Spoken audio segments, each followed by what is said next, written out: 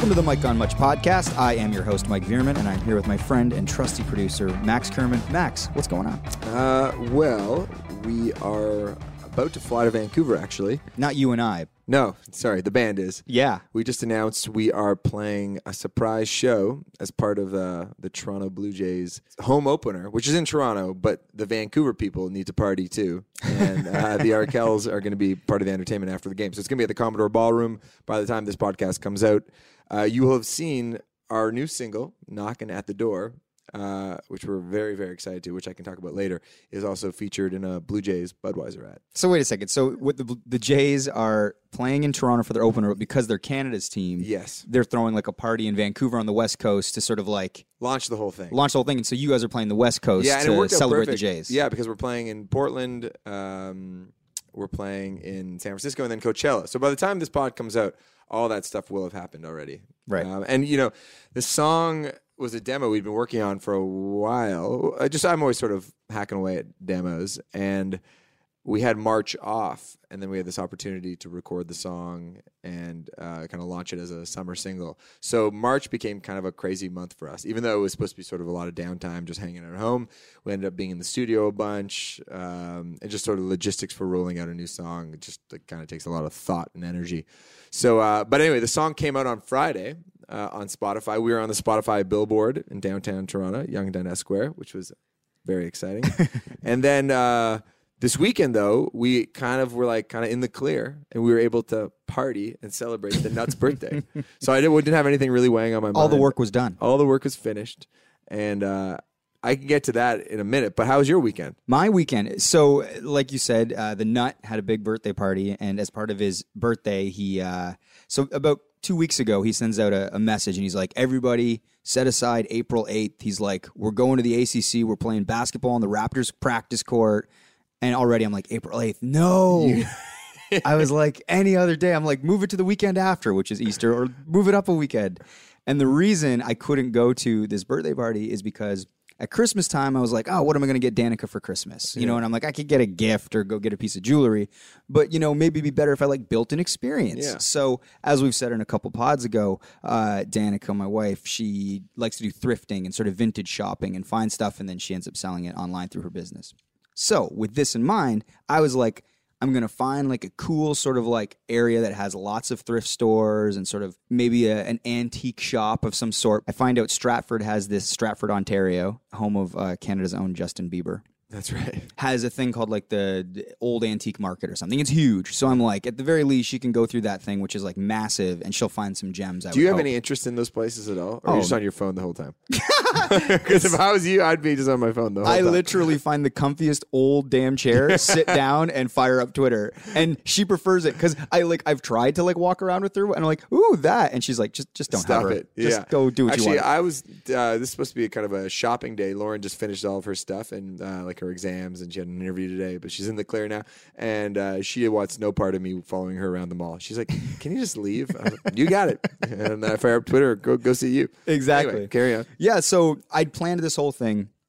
I was like, well, if we're going to go to Stratford, what's Stratford known for? I'm like, oh, plays, theater. The theater. So I'm like, I'm going to grab some tickets to a matinee. Ooh. I made reservations for lunch, and then I booked this bed and breakfast called the Birmingham Manor. Yeah. And I got the Balmoral room because at the time we were watching The Crown on Netflix, so I was feeling very Britishy. So, I put this whole gift together. I basically call it the antique road trip, whatever. Yeah. And then that's my gift to her at Christmas time. So I booked it for the weekend of April 8th. Uh-huh. We get out there. I have a bit of a mishap. So I booked tickets to this show called Me and My Girl or whatever. Because at the time around Christmas, which is a very hectic time, we're all shopping, we were doing pod stuff, your brain gets a bit scrambled. So I'm kind of okay, I got to get tickets to a matinee. So whatever, months pass, we get out there, we go thrifting in the morning, it's great, we do our lunch, she has a glass of wine with lunch, we're having a laugh. I'm like, okay, well the show's at 2, we got to get there. So we go over to Festival Theater, and we're walking up, and she's like, there's nobody around, are we sure this is the right theater? And I'm like, yeah, I think so, I think it's Festival Theater, it's fine, it's I think they're in previews right now. So then we go in, and there's a couple at the ticket window, and I've got my order on my phone because they didn't send me the tickets to print or whatever. So I'm like, well, when we get there, I'll just talk to them. But there's 10 minutes until 2, so I'm like, we got to get into the theater. So, but I'm getting nervous because this couple's taking forever. They're buying tickets well, we'll take that show and we'll take that show. And I end up going up and I just say, excuse me. I'm like, is this Festival Theater? And the woman, who's clearly like annoyed because she's serving these other two people, she's like, yes. And I'm like, is there a show at 2:00? She goes, no, the shows don't start for another week. And I'm like, what? I'm like, but I have tickets on my phone. And then Danica's like, babe, come over here. We look at the phone, and I'd actually bought tickets to the Shaw Festival in Niagara-on-the-Lake. Yeah, I knew he was going there. Like an idiot. I clearly conflated the two festivals. Yeah. How much were the tickets? I spent like $100 on these tickets. Man. So I'm crushed. I'm like, you're like, get in the car. We're not missing this damn show. We can make it. I'm like, damn it. I'm so down. And she's like, the morning was great. Like, she was so nice. She's like, don't let it ruin your day. Yeah. And I'm like, I just need 10 minutes to hate myself. How did I screw this up? And then so I'm quiet. And then I basically just come to terms with the fact that I basically donated $100 to the arts in Ontario. It could be worse. It could be worse. And then she spent the rest of the afternoon making fun of me the whole time. Oh, good. Like, oh, but I have the tickets on my phone. Well, it makes a memorable story. Yeah, me being a buffoon always does. Yeah. She was like, you were so close to getting it right. Well, she did post a very affectionate Insta story of you. It was like maybe Sunday morning. She put a heart around. I was like, oh, this weekend's going well. The only thing I really felt left out on was the basketball, because I feel like we take our shirts off and drink like fools every weekend. Yeah, which is true. So hoops was good. It was great. How'd you play? I played like shit. You didn't hit any of those NBA 3-pointers? No, I hit none. Really? But actually, AJ played really well. It was really fun. A lot of people played well. I think the only person who didn't play well was me, basically. But that was cool. So we all showered up, and then we went over to the Thompson Hotel, where the Nut got the penthouse suite. Of course he did. He'd have it no other way. And it was a big night because the Leafs were playing, and they were vying for a playoff spot. And this is obviously big news in Toronto.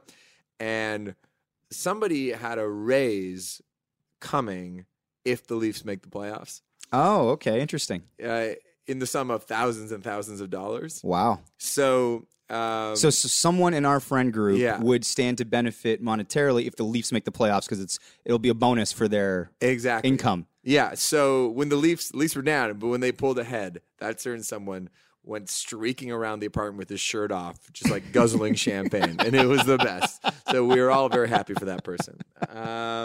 And then we went to the Addison, which is one of these nightclubs in Toronto, where it looks like some sort of like posh California like house. It looks kind of like a house party. You know, at some point, we're not just going to these clubs like to take the piss out of them. We're just clubbers. When did we cross that line to ironically going to clubs and getting bottle service to now it's just the door? But like 3 months ago. Like 4 clubs ago. Yeah. When did this happen? I don't know how it happened or why, but I got to say, we're all loving it. Yeah, because, up until about 2 months ago, no one would ever have considered themselves a Toronto club guy. Like, whenever anybody mentions the word King Street West in Toronto, we'd all roll our eyes and go, we're above that scene. Yeah. But so what happened was that it was really fun. I got to say, I think if you had to give an MVP award in the Champagne Boys, it's got to be Julian, right? Of course. He's the star. He is a star, and he makes every night he's out the best. And also mostly because he makes a point of getting kicked out of every club he goes to. So he got kicked out for dancing too aggressively.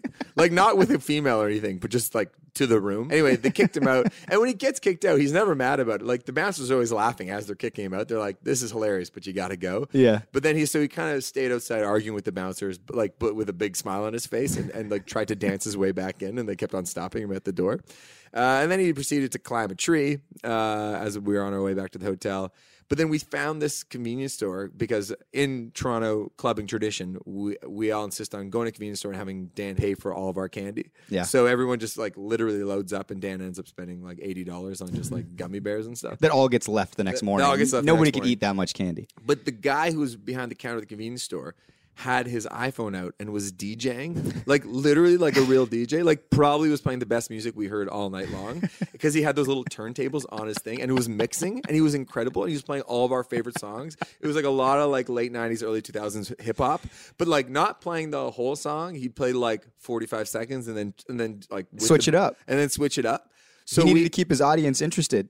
It was so you amazing. keep buying candy. I was sort of Snapchatting this whole thing. I saw it. I remember when Nelly's, was it hot in here? Oh, yeah. And then Al took his shirt off. It got lit. And it got crazy in there. And people who were coming in also to buy candy or snacks or whatever were loving it. And so it kind of turned into a club. And the guy was so cool and laid back about it. Like, he did not want us to leave. He was just like, He really reminded me. You know when you see a DJ up there who like is owning the crowd, but is being so cool about it. Yeah. He's not like hooping and hollering. He's just like, yeah, this is my people. You know. Yeah. He was like that behind the like. He had a quiet confidence. Yeah, it was amazing. Like so, and then he'd have to what go would that sell club like be called? Club Convenience. Club Convenience. It was like an international newsstand. If anybody's The corner store. The corner store. And that's actually not a bad place for a bar if I ever open one.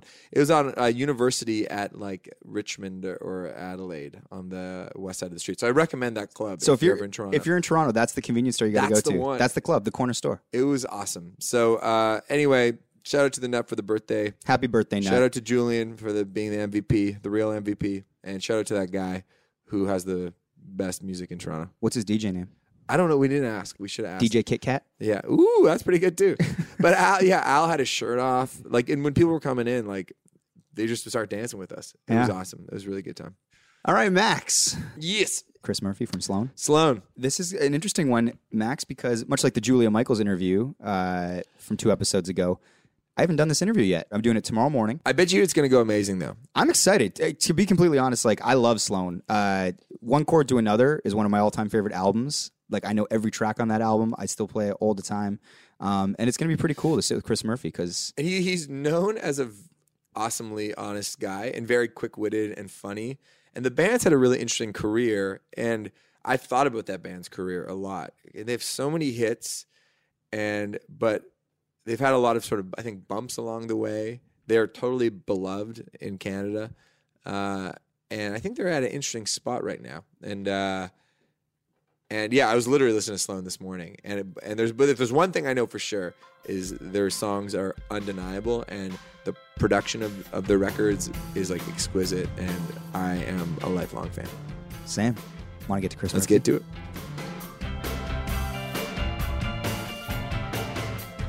Are we on? I just started rolling now, Okay, so right we're on. good. Yeah. Okay. And you're cool with mic technique? You know what's up. I think so. Yeah. I mean, you're not on headphones, but you're looking at levels. I'm looking at levels. Right I on. did some... You know what? I'm going to throw headphones in. Let me be pro You for once needn't. in my life. You can. No, I'm going to do it. I'm not doubting your ability to pull this off. I don't think this is episode 1, right? I'm doubting my own ability.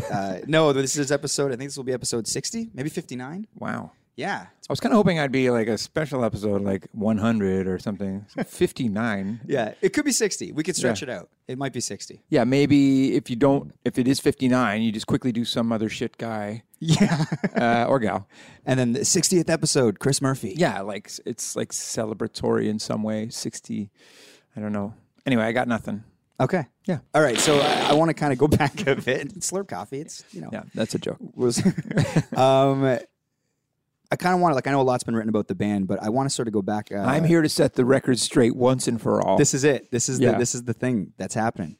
For our listeners, though, can you walk us through sort of what your life looked like growing up in Nova Scotia? Sure. Yeah, I'm from Halifax, Nova Scotia, which I'll just start by saying our big break for Sloan was when Nirvana broke, and so they were from Seattle, which was not New York or L.A. They were from this like weird town. They kind of saw the world or saw music through the lens of punk rock, but could also write a song. It wasn't just like they had melodic skills, and so we benefited from that timing. So prior to that, we had been in bands. I was in a band with Jay Ferguson, who's in Sloan from 1987 to 1990. We were more,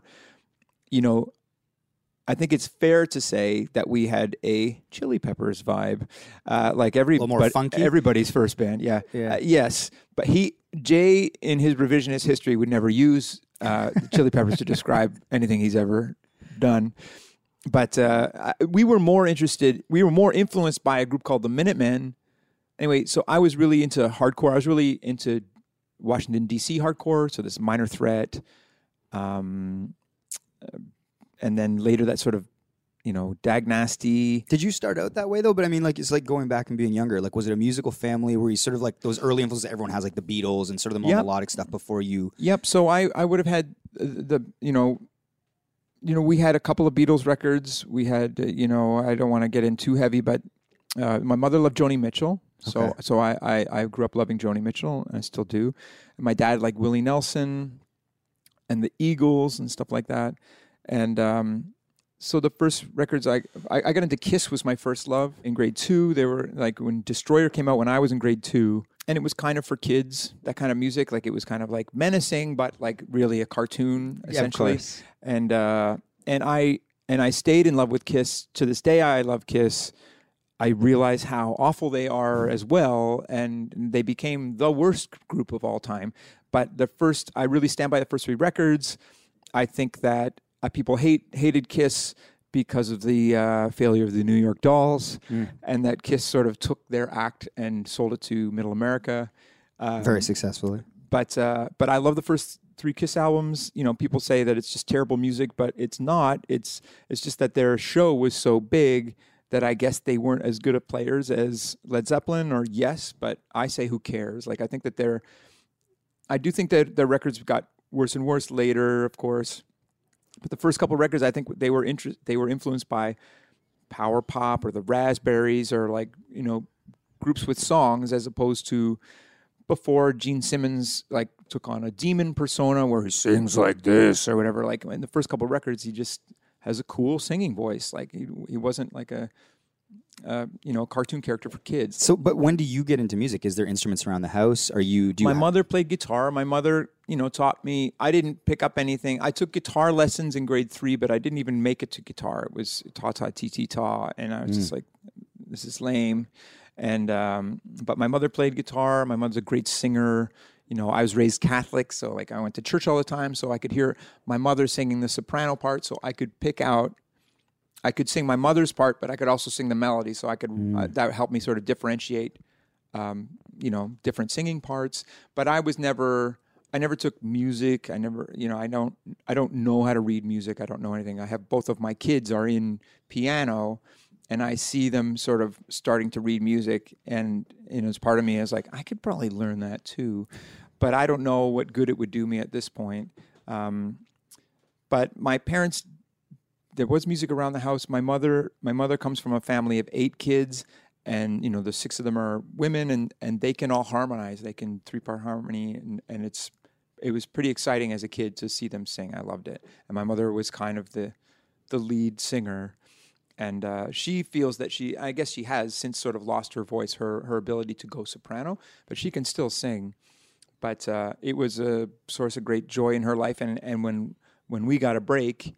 There was no one more psyched than my mom. Yeah. I think she sang competitively as a teenager in PEI where she's from. And I think that Anne Murray is basically her age. I feel like there's a story where, Anne Murray won some big contest that I don't know if my mother was in. I don't mean to write my mother into Anne Murray's story, but my mother was always critical of Anne Murray. She's always like, she has no range. Sure. She's like, do, re, mi, that's about it. So when you show not only an interest sort of in music as you're growing up, but like a talent for it, are your parents like encouraging? Are they like, yeah, go for it? Are they like... No, they're actually discouraging in that, so I was into Kiss as a young boy, and then I got into Cheap Trick and whatever was on the radio, the Knack and whatever, and then just like K-Tel albums and stuff like that. And then Rush in junior high, as every kid in the suburbs does, at least when I was a kid. And I stand by Rush, and to me they are the top Canadian group of all time. And we're on there too, but we're not. But Rush is top. But and then punk rock changed my life, as they say, as the Minutemen said. But anyway, so I became in the punk scene, arguably kind of the hardcore scene in Halifax, and I was playing music, and then, my marks probably started to go down, in grade 10 kind of thing. I was playing, I don't think it's because I was playing music. I was also getting interested in girls and whatever happens, when you're, and so I started blowing it in school, and my parents did have a talk to me because music was kind of my main thing, probably since from then on. And they didn't want to discourage me, but they were like, do your schoolwork. Like a priority that I don't fault, do your schoolwork so you're not fucked later. And it was I had difficult relations with my father during that time and up until basically I graduated from university, which I did. And I think that ever since I graduated from university, it was basically this bone to throw my dad to say, I value education or whatever. Right. and I do, even though I don't even know if I would recommend my kids go to university. Like, learn a trade. Like, what? I don't know what people do anymore. Like, the world has changed in a way that I barely understand. Yeah. What's this podcast thing we're doing? I don't know. And then we got a big break. The Nirvana breaks. This is what I want to get to. Yeah. So you start the band. It was you and Jay first sort of messing around in bands. Jay and I were in a band first. Like, I have a long string of bands I was in. But when we got a break, you know, not that my parents are Johnny-come-latelys or like bandwagoners or something, but like they're pretty psyched for me. Yeah. That because I'm from a small town, and then we got signed not only to a, you know, we got recognized not only by Toronto but by internationally. We got signed to the label that signed Nirvana. Well, this is what I'm kind of getting to. So you guys have the band. You do the EP, right? That's right. Yep. Peppermint EP. You guys do that. Yeah. How does Geffen get involved? So they're now searching because they'd found Nirvana in Aberdeen or whatever, and then so now they're looking in weird, like sort of more rural spots? Yeah, so in September 1991, myself, Jay Ferguson, Patrick Pentland, and Andrew Scott, we are Sloan. We've played like 11 times maybe. So we are pretty new. We recorded a song, Underwhelmed, which was our first big break of a song. We did we did 2 recordings of it. So the first recording we did, we just happened to do right as Smells Like Teen Spirit was taking off, like that month. So it starts to happen, and then in December of 91, we recorded 9 more songs or something, and then we made, you know, demo tapes and stuff, and we gave it to a guy who came to Halifax. His name was Cameron Carpenter. He came to Halifax in February 1992. We gave him our stuff. So he worked for MCA, which is Universal. It was called MCA Canada or whatever. Yeah. So he was an A&R guy, and I think he brought it to his company, who said, "What would we do with this?" These were the songs that were on our first little EP called Peppermint, and our first record called Smeared was essentially the same recording time. And so some of them are on the EP, some of them are on the records. 2 of them or 3 of them are on both. So Cam Carpenter sent I think he came up against a brick wall at MCA Canada, but he sent it on to a guy, Todd Sullivan, who worked at Geffen. Todd Sullivan was just like an underling guy. He had never really signed anything before. But so, I mean, like, so then you get a call? Yeah, so between February and April 92, we got a call from Geffen saying, don't sign anything with anyone, because we were also talking to other people. Network in Canada. Network had like Sarah McLachlan and whatever. That's a lot of success out of the gate to even have like that kind of heat happening for you guys. Like, we had played no shows. We played a handful of shows to no one. Did you feel like, yeah, I thought it would go down this way, or were you like, holy shit? Of course not. No, everyone's expectations changed immediately, and it was crazy. And it was crazy in Halifax too, because so we, apparently Geffen called, don't sign anything until we see you. It's like, holy shit. / they probably talk to everybody. Like they can't mean this. Right. So anyway, but they weren't coming out here. We had to book a tour to Vancouver as unknowns to be seen. So this guy was going to fly up to Vancouver. So we booked an ill-fated tour. We played in front of this guy, but we didn't know he was there because we played in Vancouver the night of the LA riots. So I'm like, he didn't get out of LA. So we just played. We were terrible. We played in front of nobody. But then he was there, and we met him, and he was like, I love you guys. And he thought we were really funny too. Like, we get lots of Beatles comparisons, and I would say that one of them is, our music is good or valuable, but I think like when we met Todd Sullivan, he was like, you guys are also hysterical. And I would like to say also the walking the line between comedy and cool, or character and cool, is a difficult line, a hard line to walk, illustrated best by Beastie Boys, who were hysterical and cool as shit. Yeah. Well, it's hard to be funny and be cool, because sometimes trying to be funny can be seen as trying, and trying isn't cool. Exactly. So it almost has to be effortless. Well, comedy and music is just like, what's like just the sound of it is like, I don't want to hear that. Exactly. It's disgusting. But You guys displayed this natural charisma that he... I'd like to think so, but like that's a pathetic thing to say. But anyway, so he said it, so I'm quoting someone. But anyway, so we got lucky. You know, we didn't feel like... You know, so we were immediately Canada's Nirvana and all this stuff, or Canada's Nirvana, as we were saying, because we were from buttfuck, whatever. But so we kind of thought that they already have Nirvana. Like we're different. We have a different enough thing. We're actually like we like Nirvana. We love Nirvana, and we love Black Flag and Black Sabbath, or the groups that they love too. But we also feel like we felt like we had a kind of like a British thing too. We were into My Bloody Valentine and that sort of shoegazer stuff, and that's kind of what we were really into at the time. It changed things in Halifax too a little bit, so we got signed to Geffen. And so what I was partly saying about not only were we not from LA, we were from Canada, and not only were we not from Toronto, we were from the middle of nowhere. So that's kind of our joke. When our second record is called Twice Removed, so we're like twice removed, kind of from the world. Sure. Like not only are we not from there, we're not from there.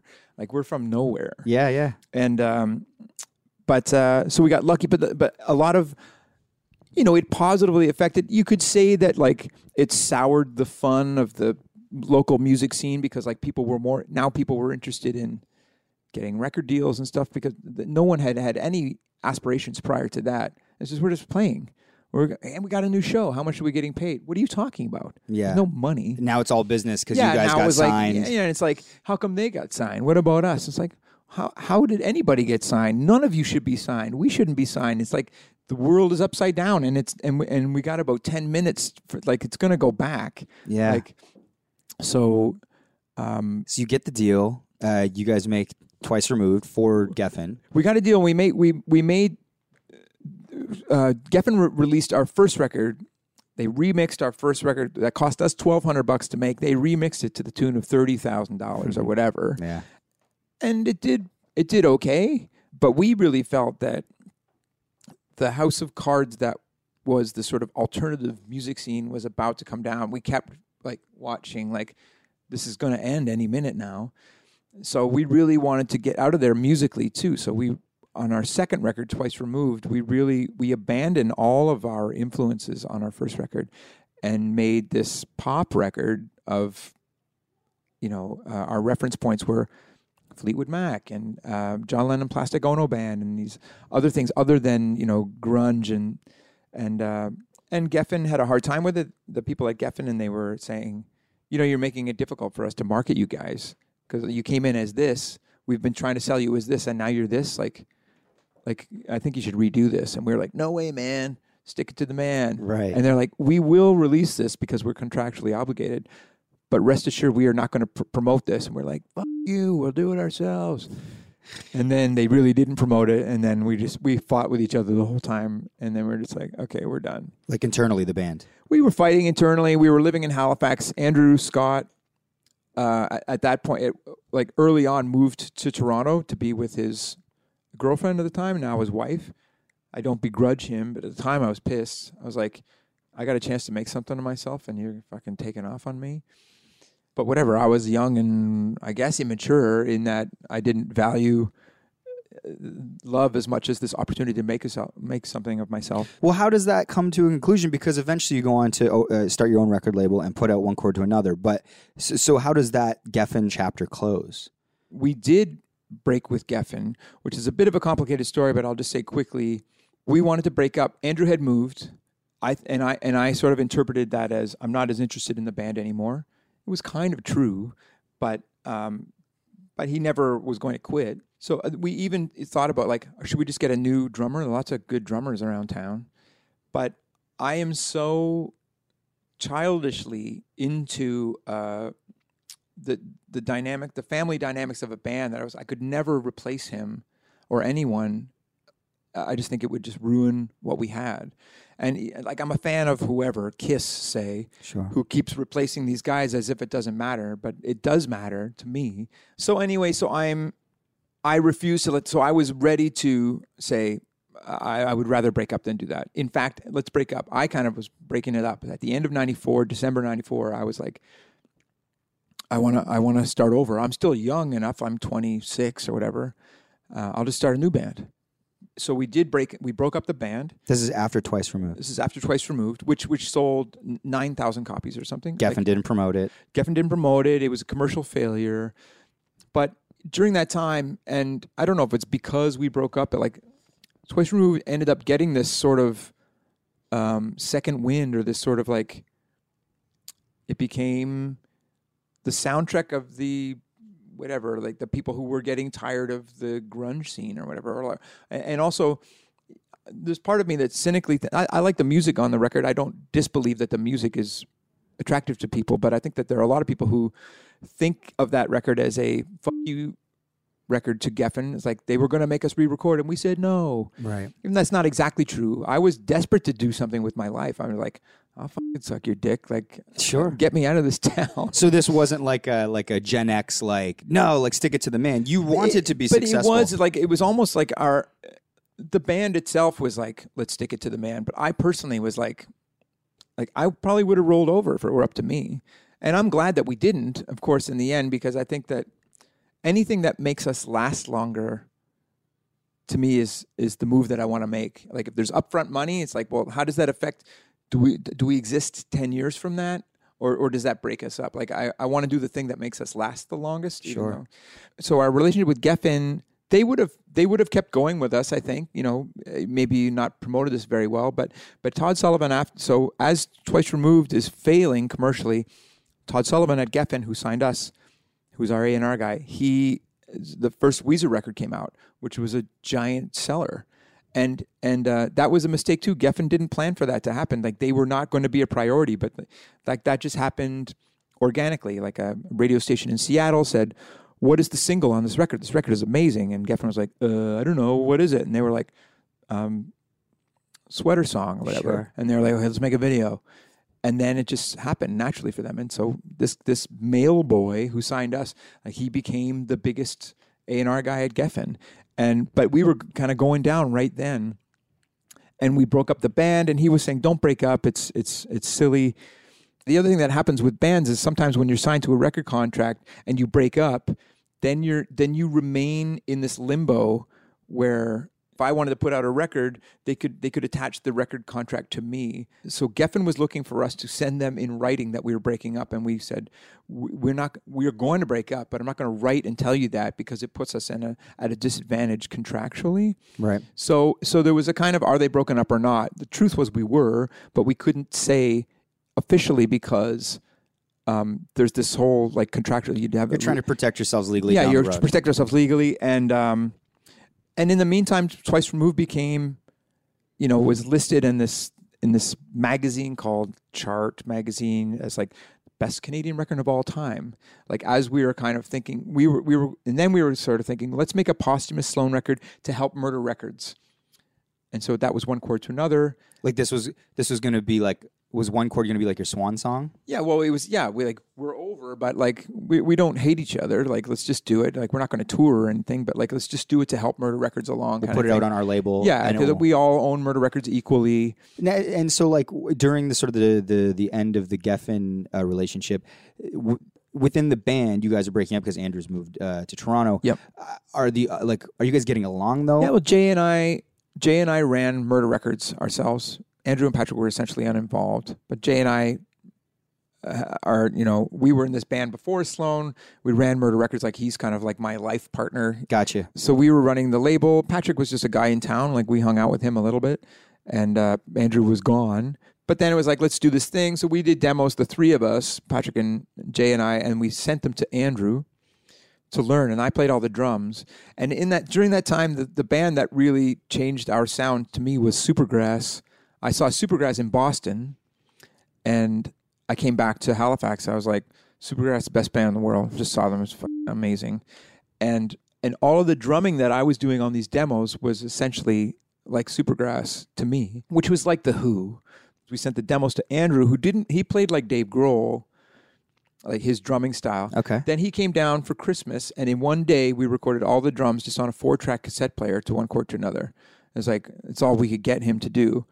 But he kind of impersonated me, impersonating Danny from Supergrass, impersonating Keith Moon. But he's way better than me. Andrew is fantastic. And and we just, one take, maybe 2 takes, but like probably 1 take of each song on a 4-track cassette recorder. And it's like, see you later. And then we brought those 4 tracks into a 16-track studio, put them on the 16-track, and just did overdubs on weekends whenever we could afford it because it was back to our money. Jay and I paid for it.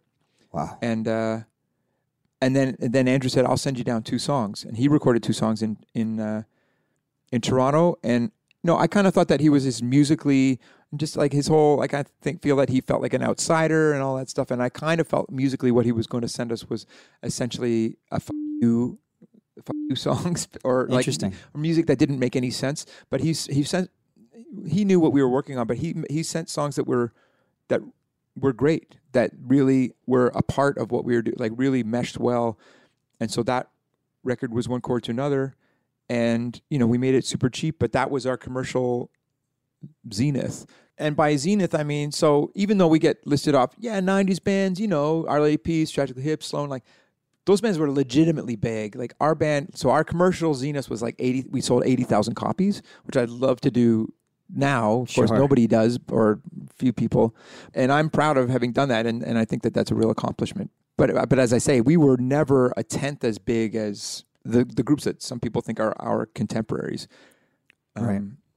Anyway, sorry, I don't know why I say that. But anyway, so Geffen did let us go when we broke up because they were cool about it, because they could have screwed us. They let us. So we took one chord to another. We went back to Geffen and said, we weren't trying to pull a fast one on you by breaking up.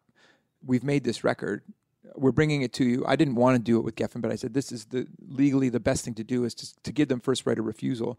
They were going to release it, and I have a copy of artwork with Geffen logo on one chord to another. And so we did that. We were kind of getting in bed with them. And as that was happening, I was like, I will not do this. Like we were talking to people there. And I was like, this is gross. I don't want to do it. And we played it in New York City, who said, I work at a label called The Enclave.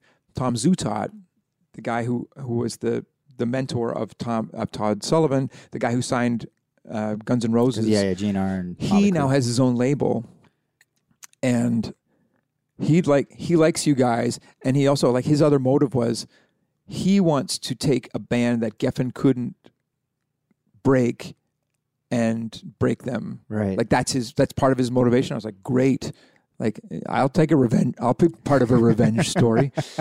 So we signed to this label called The Enclave for one chord to another. It was kind of like our second chance. That was a U.S. label, and it meant that we signed this publishing deal in Canada, and so we had all this money again. But The Enclave went under in no time. And then we got into trouble with our publishing company too, because the publisher is supposed to pay you every time you put out a record. But then, so they paid us for one chord to another. And then when we went to put out Navy Blues, our 4th record, we didn't have a major in the States. We just were putting it out through Murder Records, through distributors. And the publisher was like, well, we own this one for free. We're not going to pay you again. It's like, well, it's like we're actually shipping more copies than we did of one chord to another. Like, give us part of it. I understand you don't want to give us the full thing. Just give us maybe part of it or half of it. And they're like, nothing. And so we're like, we're going to sue you. And then they were like, well, you can buy it back off us. You give us back all of the money that we gave you. And so we did that. And that took us years to pay off. Wow. And we did it because we were arrogant and we wanted to say, fuck you. But it kind of destroyed our finances and all that stuff.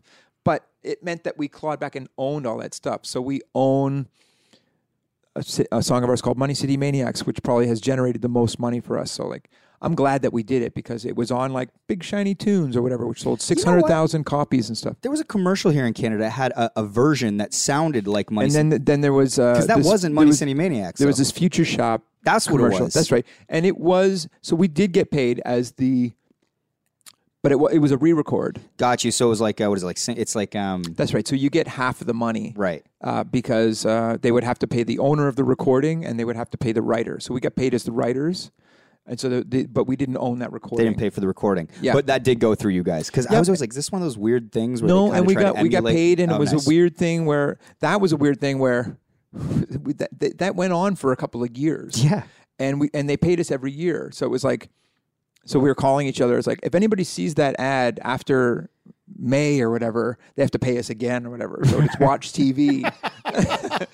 So that happened for a couple of years, and then when that went away, we really realized that amount of money, that windfall, had been a big part of our money for like 4 years in a row or something. And then when that was gone, it was like, oh God, we have no money again. But so we are just like a small business, and I'm not complaining. I'm still here. Like, we're 25 years in. I just went and jammed with Patrick on Wednesday. What have you got? Kind of thing. Like, we have to ask ourselves this far in, what we have 11 albums plus, 11 albums and EPs and live record, greatest hits record. What is the value of new music? And I don't know if when you do a mathematical thing about time and money and energy, I don't know if it makes sense. I think that we will still do it just because we're arrogant. Or just to add to our enormous body of work, which is 200 songs plus. Well, when you talk about, you've mentioned a couple like of your contemporary bands and sort of their success, and you've talked about the way things went and the way that things could have gone differently. When you think back, is there anything you would have done differently? Well, as I say, I kind of wish we worked harder, younger. The career that I wanted was, we would look at a band like the Tragically Hip and say, I do not want what they have, which is they're like goose that laid the golden egg at home, but they're like without value anywhere else. They just play to expats and Canadians in Europe and Canadians in the States. That's closer probably to what we have than what I wanted. I wanted to be like a cult act all over the world. I want to be able to play in Europe. Like, I'd be happy to play Lee's Palace in Toronto if I can play Lee's Palace in Paris or whatever. Yeah. You know what I mean? I'm sure you've answered this question before, and I'd ask it. Bring it on. Yeah. The Other Man. Yep. Did you care to? Yeah.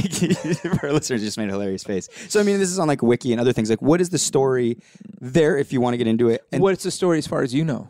From what I've read, it's an autobiographical song. Okay. Anything else you know? That it may have been based on a love triangle between you and two other popular Canadian musicians. Really? Does this say this on Wikipedia? It does. Does it name names? It does. Really? Who are they talking about?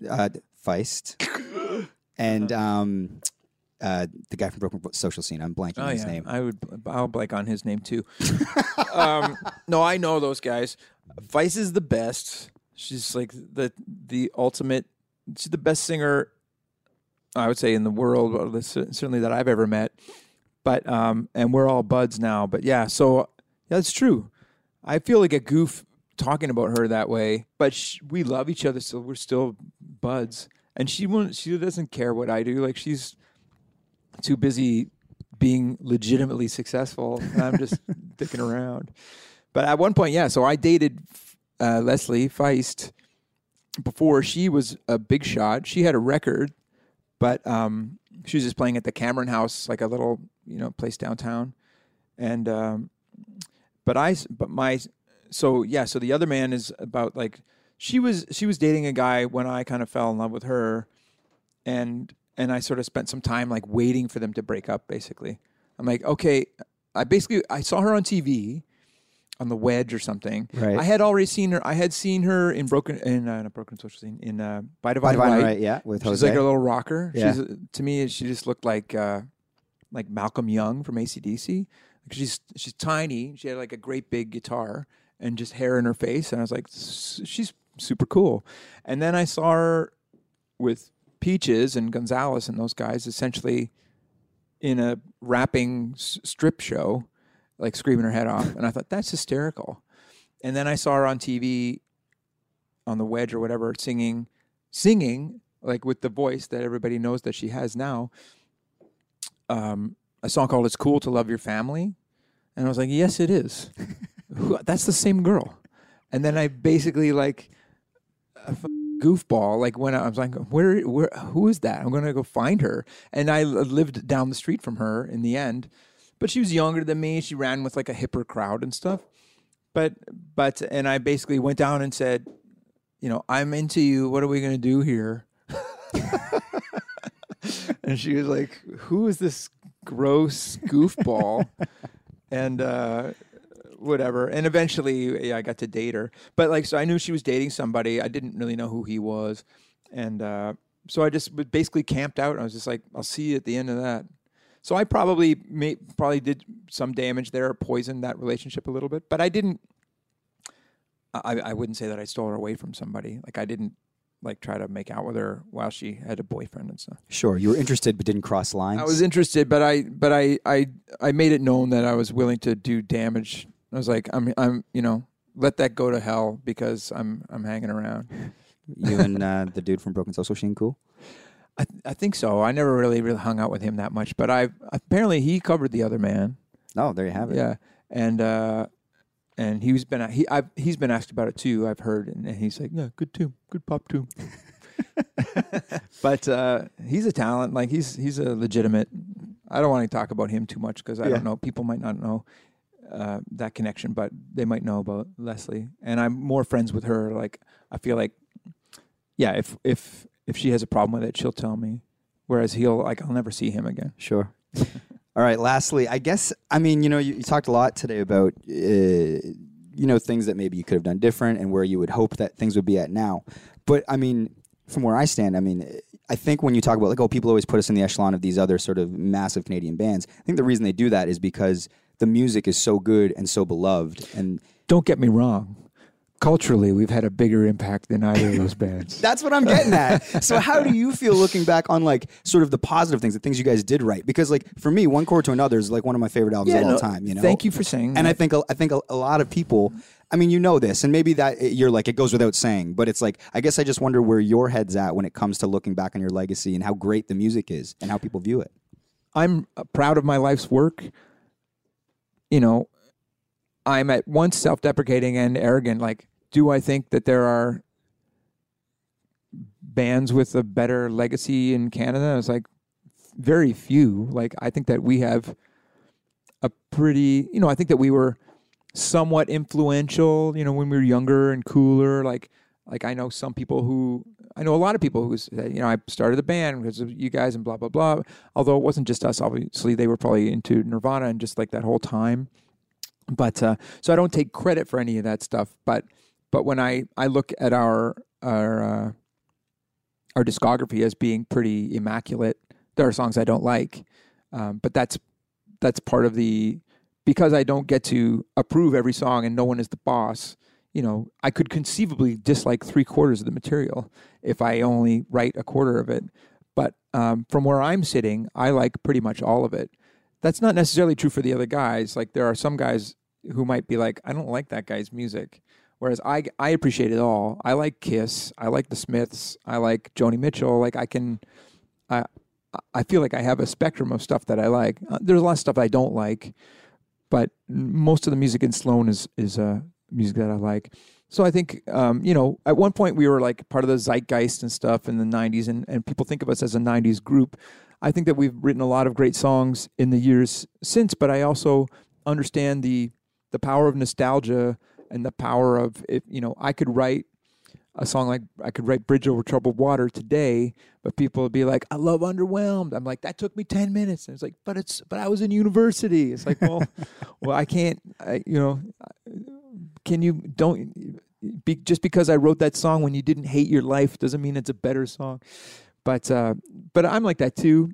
I like the first couple Kiss records. They probably think, I like the first 8 or 10 Rush records. I don't go past. Yeah. It's not because necessarily the music was bad. It's just people change. People's priorities change. When you're young and you define yourself by the music you listen to, and there are bands that hit you in that time just by the luck of the draw. I was into that because that's the time when when my ears were open, and it happened for me too. I kind of in '87, I kind of feel I kind of stopped kind of liking everything. I just got really specific and I stopped watching much music or whatever. That was a while ago. Well, thanks for your time, man. Yeah. Thank you very much for having me and ramble on. I don't know if you edit it, but if you've gotten this far, thanks for listening. I got a couple actually bonus questions. Okay. One, sort of small-sized, like a Mustang bass that you play. Yes. Do you feel like you popularized it? This is a question for my brother because he played one, a white one, for a long time. Yeah, but he plays it because I played it. He definitely did. I'm just kidding. You know what? I played a Mustang bass because I just found the other basses too big. They're big, right? Just like it's too big. Like I want to run around. It just breaks your back. It's like they're a drag. And the Mustang that I have belonged to my roommate, who I was like, I want to buy that bass. But then he's, for whatever reason, I forget the order of things, but he sold it to a music store for $200. And I was like, where's that bass? He's like, I sold it to Folklore. I'm like, ah. So I went into Folklore to buy it. Instead of buying it off my roommate, I had to go into the store and buy it off them. They sold it to me for $400. But I think I got my money's worth at this point. But there's another cultural reference to that bass. Do you know what Scott Pilgrim is? Do you know that? I was going to go into this as well. Go on. Well, the Scott Pilgrim in one of the bands there. You did work on that film, right? You were consulting, sort of teaching the actors how to look like they could authentically play the instruments? That's right. So, and then some people, and that was, for a while, that position was called musical director. So I was getting all kinds of calls from people who were like, get my music in that movie. Oh, right. And I was like, get my music in that movie. But they changed my title. But yeah, so I worked on that movie. But Brian Lee O'Malley, who drew the comic, he was a big fan of a lot of that kind of music that came out of Halifax, including this group called Plumtree, which had a song called Scott Pilgrim. And did you? I'd heard that somehow that gig came about because you have a relationship with Jason Schwartzman, or he's a fan. I do have a relationship with Jason Schwartzman. I met him when he was about 17. I met him prior to Rushmore, but we toured in 1997 with a group called Red Cross. Okay. And one of the guys in Red Cross was dating a woman who was in business with Sofia Coppola. Okay. And so Jason Schwartzman is a Coppola, whatever. It's the Halifax thing, Nirvana. That's right. Potato, tomato. And so Jason Schwartzman was hanging around with the Red Cross guys in that, and he already had his band Phantom Planet. Yeah, that was and they signed to Geffen, but he was so young and goofy, and I was still young and goofy like that. I was like, it was like, yeah, this kid's signed to Geffen. I'm like, what, you little piece of shit? And I was like wrestling with him like a little boy. Like I'd like throw him on the ground and like punching him, like how dare you kind of thing. Yeah. You know, basically kind of take the compliment out of my being like, he's like, what, does Geffen sign anybody now? Little kids?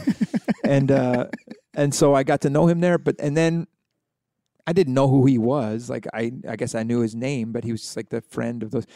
And then later I saw Rushmore in a theater when we were on tour in Washington, and I watched probably half the movie, and I like stood up in the movie and I was like, I fucking know that kid. That's a kid from that I was wrestling with. And so I love Rushmore and a bunch of those, he's great. He's so funny. But yeah, he was in the Scott Pilgrim versus the World or whatever it's called. And but my involvement, I think, was irrespective of his. Maybe he mentioned to Edgar Wright, the director, that he knew me. But I feel like there was a different connection to meet me. So Edgar Wright, the director, he would have at least heard of Sloan. I don't know how much he knew about Sloan, but he had me into a meeting where he said, does it bother you when you see bands in a movie and they can't play? I was like, ugh, the worst. Like, turn that off. And he's like, perfect, I need you. And then, I don't know how long this bonus question is. Keep rolling. I can add on. And then, so I did some work with the bands. Michael Cera didn't need any work because he plays. But some of the people were determined to do a good job. Alison Pill, she did not play drums, but she worked her ass off, and she looks pretty good doing it. Some of them did not care, and look, I would say, pretty bad. So, but the people who were editing were musical enough to cut away before it looked too shitty. So I was doing some work with the group that was called Sex Bob-omb. That was Michael Cera's group, and I was working them in a rehearsal spot down in Cherry Street or whatever it's called. Edgar Wright came in, the director, and videoed some of their rehearsals, Everybody was very happy. I got an email from Edgar's assistant saying Edgar had a moment. He's so happy. But then Nigel Godrich, this guy, this famous producer who produced Radiohead and Paul McCartney and on these things, he also was involved in the project. And it was like, Nigel Godrich wants to meet you. And I was like, oh, cool. I went down and met him. And he said, yeah, I saw footage of the band rehearsing. It looks like shit. I was like, well, where was I at casting? Like, these people do not know how to play. Who hired them? And he's like, well, Edgar just wanted them to look. He's a slave to the material. He just wants them to look like the cartoon. I was like, that is a huge mistake. Like, this is going to look terrible. And I said, there's one kid I'm working with who's in one of the other bands. He doesn't have any lines, and he can't play bass. I got to spend a lot of time with him. He's like, fire that kid. I'm like, I'm not firing anybody. Who am I? And he got that kid fired. So I feel bad. I kind of got that kid fired. And he's just like a local kid. Oh, man. And he was really nice, but it's like, he couldn't play, but he didn't have any lines. He didn't have any lines. Like, get anybody else. Yeah. Get somebody who kind of looks like him. Yeah. All of a sudden, Chris Murphy's in there in the shot. With my hands are in there. Like, my hands are the guitar player in the main band. Like, that guy was not determined to do a good job. Right. And so I had to work a lot with him. Like, I couldn't spend all that time with these bit part guys because I got to spend time with he's the lead singer of the lead band. He's never picked up a guitar. Yeah. So I had to work with him a lot. And yes, my knobby hands are in the final. That was an awesome bonus answer. Right on. All right, man. Thanks again. Thank you.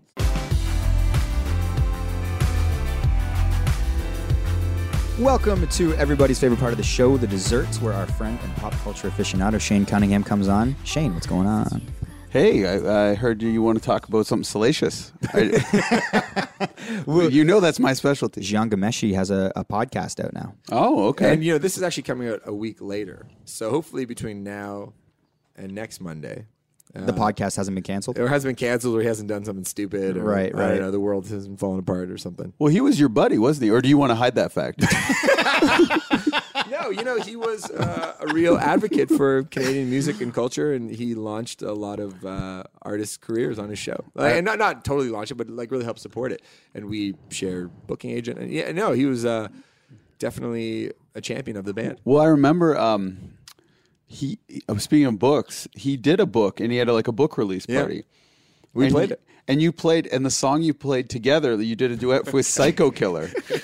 And then a little bit later, this news came out, and I was like, Max, can I post the video of you and Jian singing Psycho Killer together? And you're like, do not, absolutely do not. And you got really, you never get mad at me, but you got really stern about that part.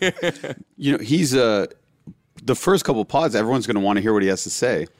And he's very articulate, well-spoken man, so he's going to probably frame a pretty good case of why he was wrongfully accused. No, he's not doing any of that, though. It's all just about culture. Oh. Like, his first one it's called Exile. It's funny enough. But it was about, He's not going to address it at all? No. He didn't even say, I'm Jian Ghomeshi. He just starts talking. And he talks about the idea. Well, he wanted people to keep listening. Yeah, globalization. But I'll give it a shot. I mean, but in the eyes of the law, he is an innocent man, right? Or at least he's not guilty in the eyes of the law. Do you think people will give it a chance? Probably not a lot of female listenership. Hopefully it's a sports show or something. But I did something kind of immoral on the weekend. Amoral? Kind of immoral. The bad one. Yeah. Wait, what's amoral? Is that? It's kind of ambiguous. It's like, okay. Yeah. Maybe it is amoral then. But did you talk about the thing at all? Yeah, I talked about the party. Yeah. So how Julian got kicked out of the club? Yeah. Okay, so people know. Julian's kind of he's like, if we were to have a fourth unofficial member to the pod, it would be the Nut. I called him the MVP of the Champagne Boys group. I think he is. Yeah. I was just going to say, I think Julian's actually replacing the Nut as the new funny guy to talk about on the pod. So he gets kicked out for I didn't even know, but I tried to confront a bouncer, but my memory's a little hazy, and my voice is horrible too right now. This is my first time speaking this morning, but I think the bouncer said he tried taking his pants off. Really? Yeah. I think he was just dancing too aggressively. No, I think one of his moves was taking off his pants or mimicking it. He is a good physical comedian. That's what I heard. But then there was everyone was just gone, smoked out of there. And I was just left with a friend who wasn't originally at the party. I don't know if I can say his name, so I won't. But he was at another event and then met up with us later. So it was just me, this guy, and my wife. And then one would assume, since we had this huge loft to ourselves at the top of the Thompson. Like it's the best room in the Thompson. It's this baller suite. Yeah, it's a penthouse suite. Yeah. So I go back there. No one's there, of course. And then the guy who I brought up there, I'll just say his name. His name's he was blown away. He's like, this is the most incredible room I've ever, like it had a pool table. He's walking around. And you know how when you're drunk, you're kind of like a little bit of a liar? Yeah. So, and he was like, I am. Like, he was pumping it up so much. He's like, oh, yeah, this is your room? And I'm like, well, it's not untrue. So I'm like, yeah. Because he wasn't like, yo, you paid for this room. Like, he was just like, oh, you're staying here. And I said, yeah. And he's like, oh, my God. He's looking around. He's like blown away. He's like, man, I have to sleep here tonight. Are you guys sleeping here tonight? And I'm like, yeah, I might not. I'm like, take it or leave it. Like, I'm playing it like I'm a cool guy. But I know, like, the nut told us we cannot sleep there that night. But I'm like, yeah, maybe not. I'm like, babe, you want to stay? I'm like, yeah, I think we're going to bail, you know. I want to wake up my own bed. He's like, really? It's like, oh, man. He's like, okay, we'll go down and we'll get some drinks. We'll come back up and then we'll discuss it. I was like, okay, let's go down. We go down the elevator, and we decide to forego the lobby bar. And we're like, oh, we're just going home. We got to go home. Dad's like, you're going home? I'm paying for your Uber. So we're like, no. He orders up the Uber, gets it, and then he's like, is it cool if I stay in the room? And he's just like ordered up the Uber, and I know it's going to be over $100 Uber. It's like surge pricing and all that. I'm like, yeah, man, no problem. So I flick him the key. And then as I flick him the key, pulls out $100 bill and stuffs it in this part of my my pocket. So now I've just made like $250. I'm like, uh-oh. I'm like, it'll probably just work out fine. So he's paying for the Uber, which is going to be over $100, and then he gives you a $100 bill. Just as a thank you. And you tell him he can go stay in the loft that the nut said nobody could stay in. And he doesn't know the nut and his girlfriend are sleeping in the bed. We didn't go to that part yet. It's a big suite, man. Yeah. So I'm like, maybe he'll just end up sleeping on the couch, right? So as I'm taking, I kind of felt... And for context, it's like not around very often. This is like the first time we've seen the guy. No, that's the main reason I lied. Yeah. I'm like, he's never going to find out. So obviously I got him way over my head. And then I get these texts. He's like, they're not letting me up the lobby. I'm like, uh-oh. And then I'm like, I kind of just go back to sleep. And I'm like, and then I'll act like, oh, I didn't get that text or something. Like, you know, as a normal sober person, I wouldn't do this. But your drunk mind just wants to take the cash and get away with it scot-free and everything will work out in the morning. You could just say you were so drunk. So then ended up getting up there somehow and walking in on the nut and his girlfriend while they were sleeping. The nut apparently was so drunk that he had no recollection. He just thought it was one of the Champagne boys who walked in. I think slept on the couch, woke up, and left before anything really came to it. Oh, wow. So I got away with it. Obviously, I'm feeling really guilty. Did message him. He's like, yo, that was a $127 Uber. And I'm like, I'll give you the money right away. I'll send it to you, man. He's like, no, I'm just saying. Like, whoa, the surge pricing's ridiculous. So that was kind of my Gian moment.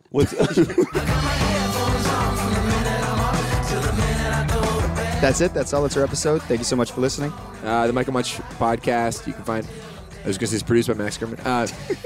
You can find us online on Twitter and Instagram, Mike on Much. Leave a comment and rating on iTunes. It really helps the show grow. Thank you very much to Jenna Gregory at jannasdoodles.com for providing the artwork. The Mike and Much podcast is produced by Max Kerman. Thanks, as always, to Shane Cunningham, our pop culture aficionado. See you next week if we don't die on the weekend. Nailed it.